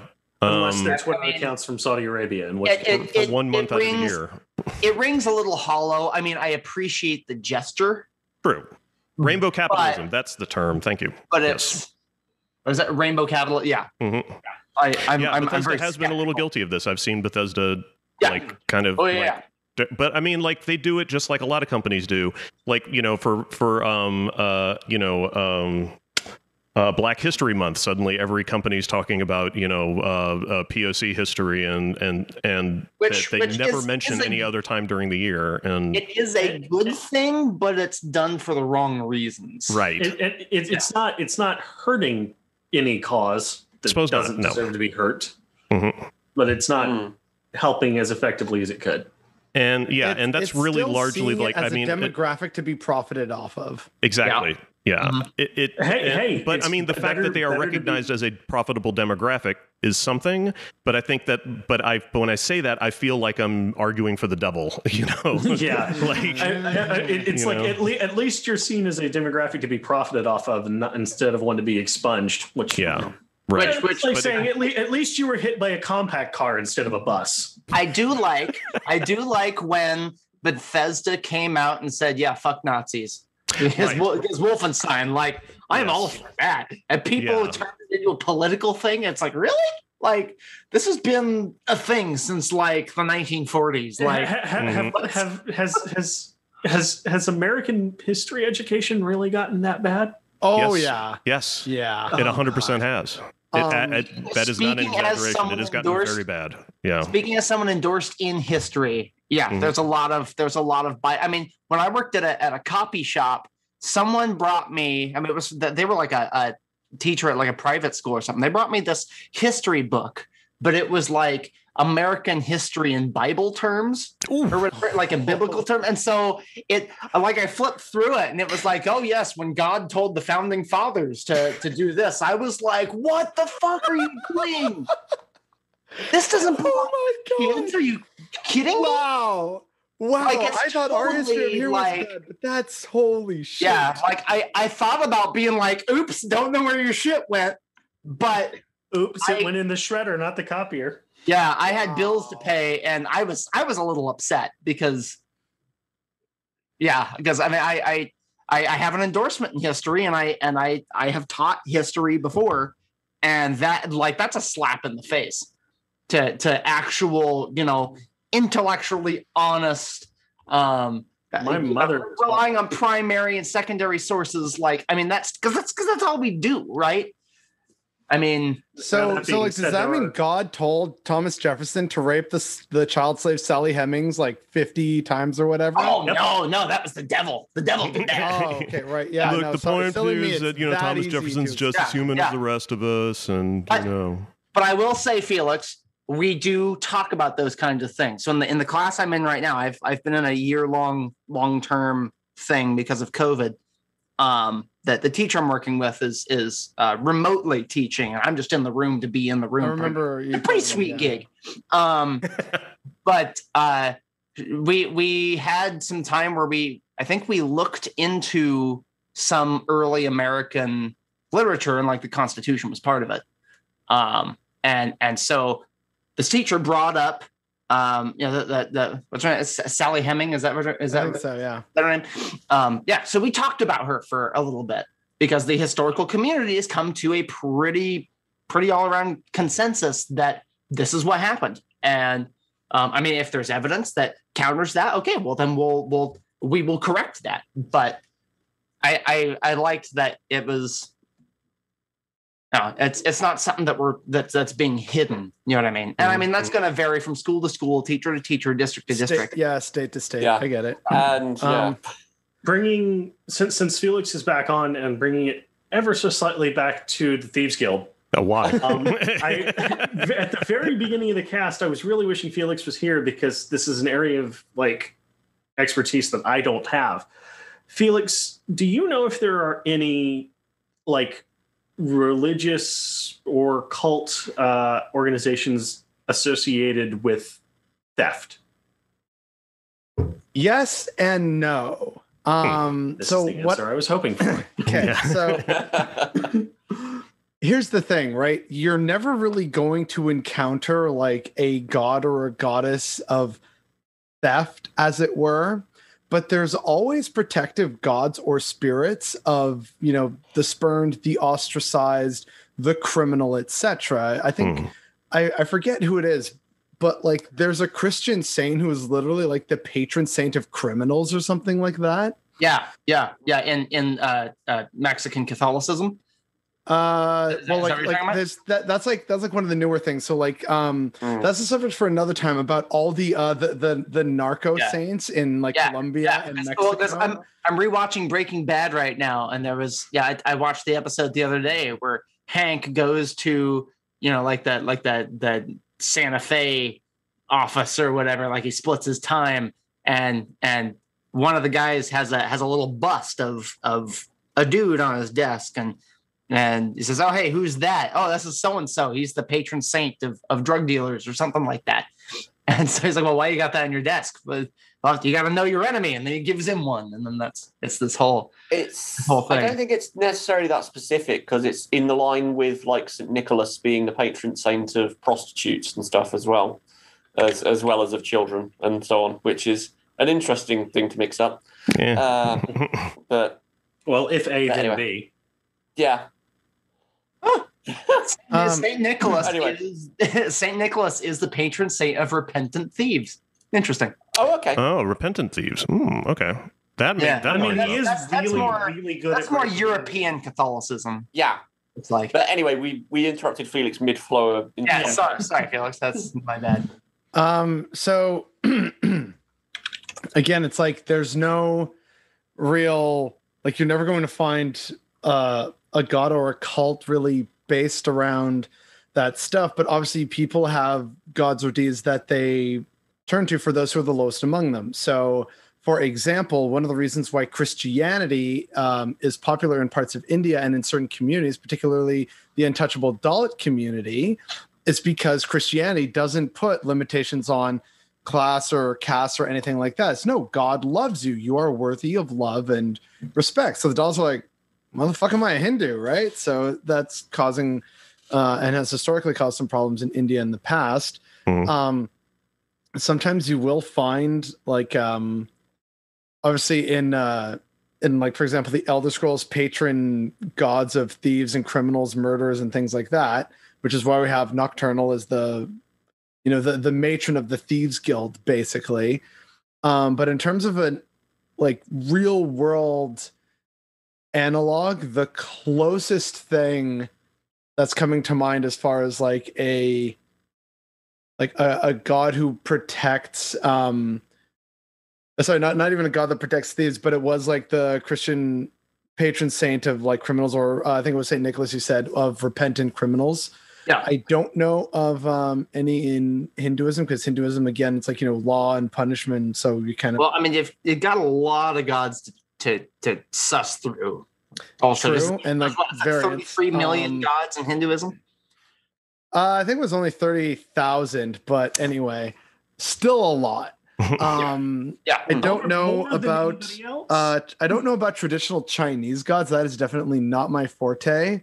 But I feel like there might be something there in like traditional Chinese. Well, actually, now that I think about it, interesting that there is a Chinese god of thieves. Sorry, continue. Okay, so Apollo. Yeah. Apollo, right? If I remember correctly, Apollo had some sort of connection to thieves. I thought Apollo was just the asshole who had like a bow and he drove his chariot through the sky, and that's what pulled the sun through the sky. And the early myths of Apollo's childhood say that he stole some other god's herd of cattle because he was hungry. Okay, well then in that sense, like, okay, yes, like Loki has stolen a ton of shit, so Loki's kind of a god of thieves, but yeah, he's that's a trickster thing, like thievery kind of fits into trickster stuff, but it's not.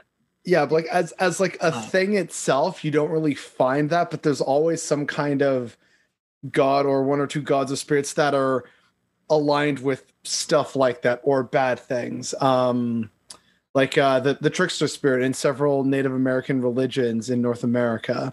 Who's the trickster in Hinduism? I genuinely can't remember.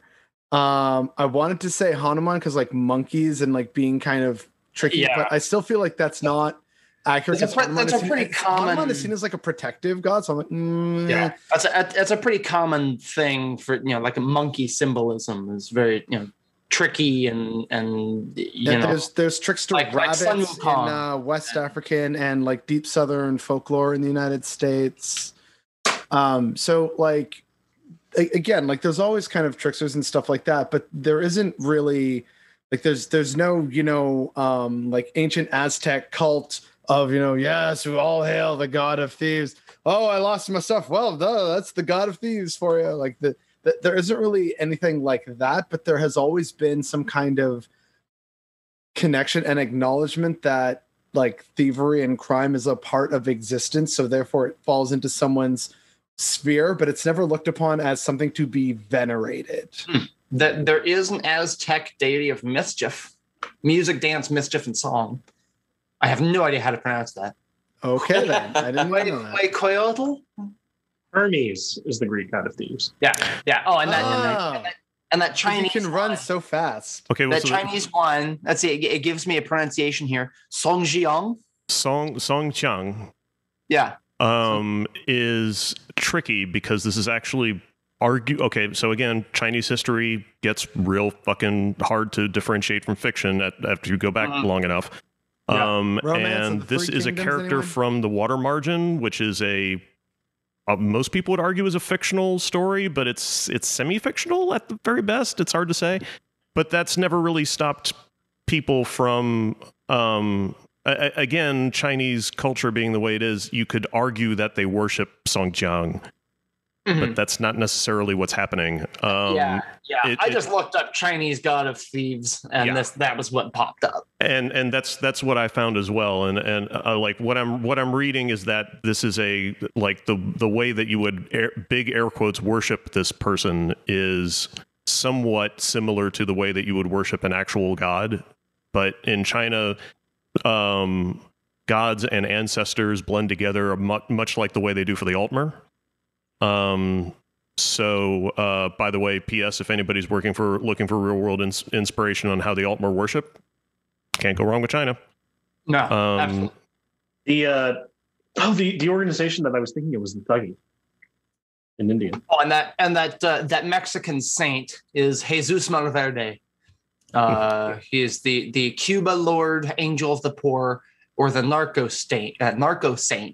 He is often seen as a Robin Hood figure. Steals from the rich to give to the poor. Yeah. But Man, talk about cross-cultural boundaries, right? There's always some kind of Robin Hood-esque figure. I remember hearing about one from Mongolia where he stole sheep to give them to those who had no sheep, and I'm like, that is so Mongolian. Yeah. Is it Mongolian or New Zealand? So what's the difference between Mongolia and New Zealand? They're both remote, desolate, barely populated, and with scary sheep. Locals. Yeah. I mean, I guess and strange music. Mm-hmm. Well, I don't know. Have you heard the Who? They're fun. They're badass. People keep telling me to listen to them. I've heard of them. I'm not a fan. I'm just not. Really? Okay. Admittedly, there is some controversy around the Who for them basically being borderline Mongolian fascists. Mm-hmm. Oh, really? Ooh. Yeah, apparently they've said some politically hence not the whole great shit. Who thing, and like with all the Mongolian bikers, it's like the Horde again, and a lot of those bikers are like Mongolia from Mongolia, and just like. Okay. Yeah, because I know like their lyrics are talking about we'll drive the Mongol dogs out of Morrowind, and they got the word listening to the Who. Yeah, we're the descendants of Genghis Khan, and this kind of thing. I just assumed that was edgy lyrics. No, that's also part of why like they have the super fancy like horse fiddle heads and like the modern Horde is the one with the bow and everything, but the guy playing the kind of like Mongolian guitar lute thing, it's shaped like a bow and an arrow because again, like warfare and all that, and honoring the ancient Mongol Horde and how powerful. That's a shame. No. But again, it's just like because their music videos are really but they haven't really denied them either. So just take it or leave it. If you're looking for something vaguely metal that has a very strong Eastern traditional feeling to it, I would recommend a French band called Grorr, Grorr, who do their keyboard player actually plays like 1 million instruments, traditional instruments from a whole bunch of different cultures, and they do some songs with tube and throat singing in it and all kinds of good shit. I would highly recommend them. They just put out an album very recently that's very good. That's there was a soundtrack for a film they tried to get made, an animated film they tried to get made. And now I'm just imagining hearing bells and throat singing as like the sounds when you're going through Red Mountain. On an unrelated note, to bring it back to the Thieves Guild for sure. All right. Like the fifth time. So to bring it back to what we're supposed to be here talking about, I'm assuming you guys already touched on like Nocturnal's relation to the Thieves Guild, how it like arguably quote unquote, like depending on how you interpret the Thieves Guild questline in ESO, arguably started in Hammerfell. So quick question for some people there, because this is normally like my area of expertise, but even then I don't know for certain. Is there an equivalent of like a Red Guard group of thieves, like a Red Guard group of thieves similar to how the Dunmer have their own Assassin's Guild known as the Morag Tong? So is there like a Red Guard? I know I've seen some people like when doing mods and concept art for stuff, and I have some saved on this computer somewhere. They've created some kind of version of like a Redguard Thieves Guild, and I forget the name of it, but has there been any mention of that, or do people think that such a thing would even be likely to exist? Like, what are our thoughts on this? Well, Redguard culture in general, just starting from a very, very, very top-down perspective, the Redguard culture is going to strongly sway it in favor of like the warrior sign. So, but I would say the same thing about Nordic culture, and that didn't stop them from having a Thieves Guild. So, also you've got a very strong propensity towards the Thieves Guild with the attitude reflected by Cyrus the Restless, in form of sort of like wink, wink, piracy, sort of wink, wink. Right. Actually, yeah, that is a good point. Is that like Redguards love to be? They also love to be corsairs and mercenaries, raiding and plundering posts and being hired on like ships and stuff. So now I want a pirate guild in TS6. I know, huh? I know, like, man. If TES 6 does not give me at least some vaguely Caribbean Redguards the way we got in the Elder Scrolls Adventures Redguard, and if they don't give me some Black Flag like naval battles where I can sink Thalmor ships and sun ships, I'm not going to like that game as much as I know I could have liked it. Vehicles are a big ask in that engine, man. They're hard to do. Then just one mission, make it part of the main quest or something. Just let me blow up a Thalmor sun ship. Just I know. and actually, now that I think about it, if the Redguards are inspired a little bit by Ottoman tradition as well, they're going to have some crazy cannons. Especially if you've got magic to help with crafting. Redguards don't like magic. I wouldn't be surprised if not there was, true. I wouldn't be surprised if there was something about the Ashaba and connections to the Thieves Guild, simply for again with the kind of the talk of the Thieves Guild as a mutual society sort of thing, just as a way for the Ashaba to get by, almost just having some of them who will steal and bring to those who are starving in the desert while they watch vigil over all of the tombs and stuff. I'm sure I remember hearing something about some sort of connection with the Ashaba and the Thieves Guild, but I couldn't tell you what. I'm trying to dig it out, but it's like actually here's a question: which province would be most likely to have little to no Thieves Guild members present or guild presence? Somerset? I was about to say Somerset, but they've got one in ESO. I mean, they've got the whole Apraxis thing that, I mean, I guess that could... Hear me out. I know it sounds kind of cray. Yokuda. No, if we're talking about Tamriel, I think the place, canonically speaking, least likely to have any kind of Thieves Guild involvement. Are you going to say Black Marsh? No. Because they have the shadow scales with the assassins, right. So it kind of makes sense to still have like thievings and like hide stuff in the swamp. Just let me finish my fucking sentence. I think it's Valenwood. Oh yeah, I see that. Oh yeah, okay. I sure. really because see that. Between like the Green Pact, so that limits like what you can do and hide and harm. There's the Wild Hunt. You have the Sylvanar, which is kind of like the spiritual guide of the people. And again, really want to emphasize here the Green Pact. And so by providing most of these things, it kind of limits what can happen. You may have like smugglers, importing stuff like, oh yeah, man, look at this sweet mahogany imported right from elsewhere. Hell you already have. But you also have. This is a Redguard salad. But you also have, to some degree, I mean, it's done as sport, sure, but there's the ritualized stealing of objects from between. Yeah, that's what LJ pointed out. That's what I was going to say. Yeah. Yeah, the right of theft. The right of theft. But because it's formalized in that respect in Valenwood, doesn't that sort of also serve as a reason to not have a thief? It's sort of like how I would argue that elsewhere might not have a Thieves Guild, because theft is so prominent in, and I don't mean this as a dig at Khajiit, but because Khajiit have this relationship with ownership, like the idea of a Thieves Guild would sort of be like, I would imagine to a certain degree, because she would kind of look at it as like, why wrap a name around it, man? That's just what we do. Yeah, it's like how a lot of some southern states don't have an NFL team because they just have college football. Right.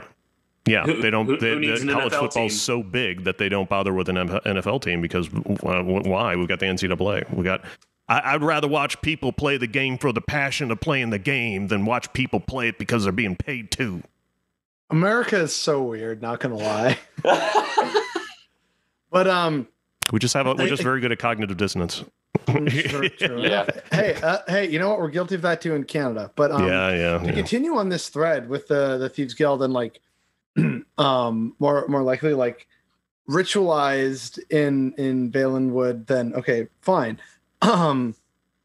With regards to the Thieves Guild in elsewhere, I forget if it was like an out of game source or not, but I seem to recall reading somewhere that like there definitely was at least like one or two Thieves Guild chapters like somewhere, and I don't know if maybe that was an ESO or like an out of game reference, but I'm pretty sure I've heard before that there is still like an official Thieves Guild. But I do agree in principle with your point, Chris, about how if anything the Kishu would say it's just kind of something we do, so don't really wrap a name around it. They might have like kind of like different they might have different gangs the same way how different gangs have different drug smuggling operations and drug selling operations. But at the end of the day, it's like you're also slinging hash on the fucking streets with kids around. Like, it's still just equally. We're slinging it to them. What's wrong with that? So I'm just saying it could be one of those things. But again, if I had to pick, and even then, I feel like probably Valenwood would have a Thieves Guild anyway. But if I had to pick any of the like provinces and races that would not have a Thieves Guild, it would be the Bosmer. Yeah, that's how I feel relatively strongly about that. I think that's the best argument. Yeah, given the structure of Breton society, I'm betting they have the most intense Thieves Guild.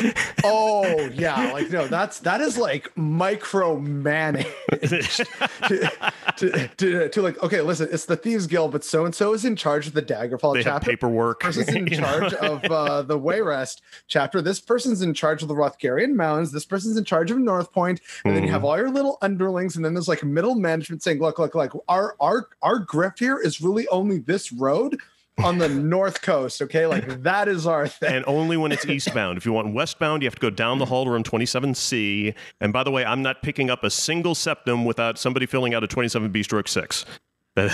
Oh yeah. And the person in charge of the Breton of like the High Rock Thieves Guild is literally some stressed out 65-year-old like bean counter who just like does not have time for your shit. He's like, right, yeah, okay, that's been filed correctly, that's been filed correctly. Just a this mountain doesn't of conflate paper with these other thieves. And yeah, okay, so like this was stolen by this person and it was stolen again from this person. If you can return it to this person and steal that thing and get it over here, like and like, this is my receipt for your receipt. Yeah.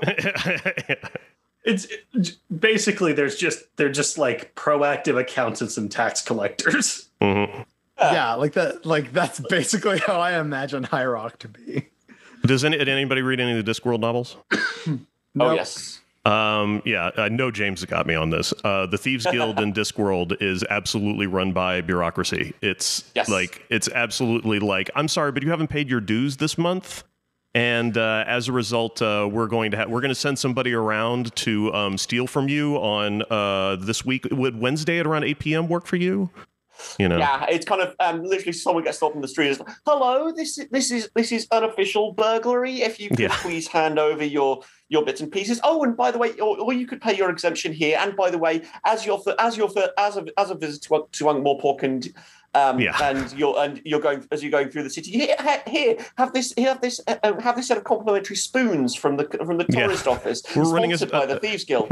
We're running a special on Gold Tier this month. You get this tote bag. Yeah, but the Thieves Guild in Ungmore and the Discworld at large is basically just it's a thing that if it's a concept between it's a protection racket basically. Yeah. It's just you will get robbed unless you pay the Thieves Guild money, and this is entirely sanctioned by government because if they didn't sanction it, we'd steal the government. Well, if the thieves are too busy collecting dues and being paid to not rob, then they won't rob. Yeah.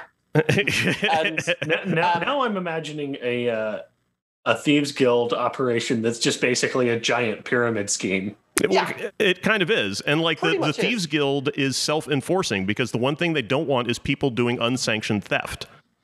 So like the worst thing that a person can do is steal something without getting permission from the Thieves Guild, because then the Thieves Guild comes down on them for stealing something from somebody who's paid them. So it's great. Isn't it actually like a quest in Morrowind too? Like Morrowind pulled that shit. There is. Why? Yeah, there is a text that basically points out if you're not a member of the Thieves Guild in a particular place, then they will come and break your legs for being on their turf. I can't remember whether it is Morrowind, but I'm sure I remember reading something like that. Yeah. But you don't. It's not quite the Discord levels of where you get cries of "Stop, unlicensed thief." Yeah, it's not. It's not that Pratchett, but it's pretty Pratchett. No. By the way, I was like trying to stifle a laugh because I had this idea in my head of like in that world you have Billy Mays also selling sort of premium anti-thievery membership. It's like, but wait, there's more. Call now. We'll give you 2 free robberies, 2 free exemptions for robberies for the price of 1. You can't get that anywhere else. So call now. Not quite in those terms, but yes. That is what the Somerset Isles Thieves Guild looks like. Oh, yeah, ultra bureaucracy. Yeah. Well, more the. Where do you think the Bretons got it from? Yeah, right. The Bretons is basically just an accounting firm. Well, I think we've got good stuff coming next week. Actually, I honestly don't know when we're going to do a cast next because how crazy things are. Yep. I think next weekend I'm going to almost be. Next weekend I'm moving. Okay, and then stop that, please. And then let's see. The weekend of the 12th, I'm in a hotel, and then weekend of the 19th, I don't know where I am. I don't know if I'll be homeless the 19th. Probably. So appropriate that we talked about the Thieves Guild and their treatment of the homeless. I should have an apartment on the 19th. So theoretically, we could do something. If we're very lucky, I'll have my computers and everything set up on the 19th, and we'll be able to do a cast. Keep everybody abridged in the Discord, which you should join. If you have any questions, comments, or whatever, anything you want answered on the air, please, by all means, email us at selectivezorecast@gmail.com.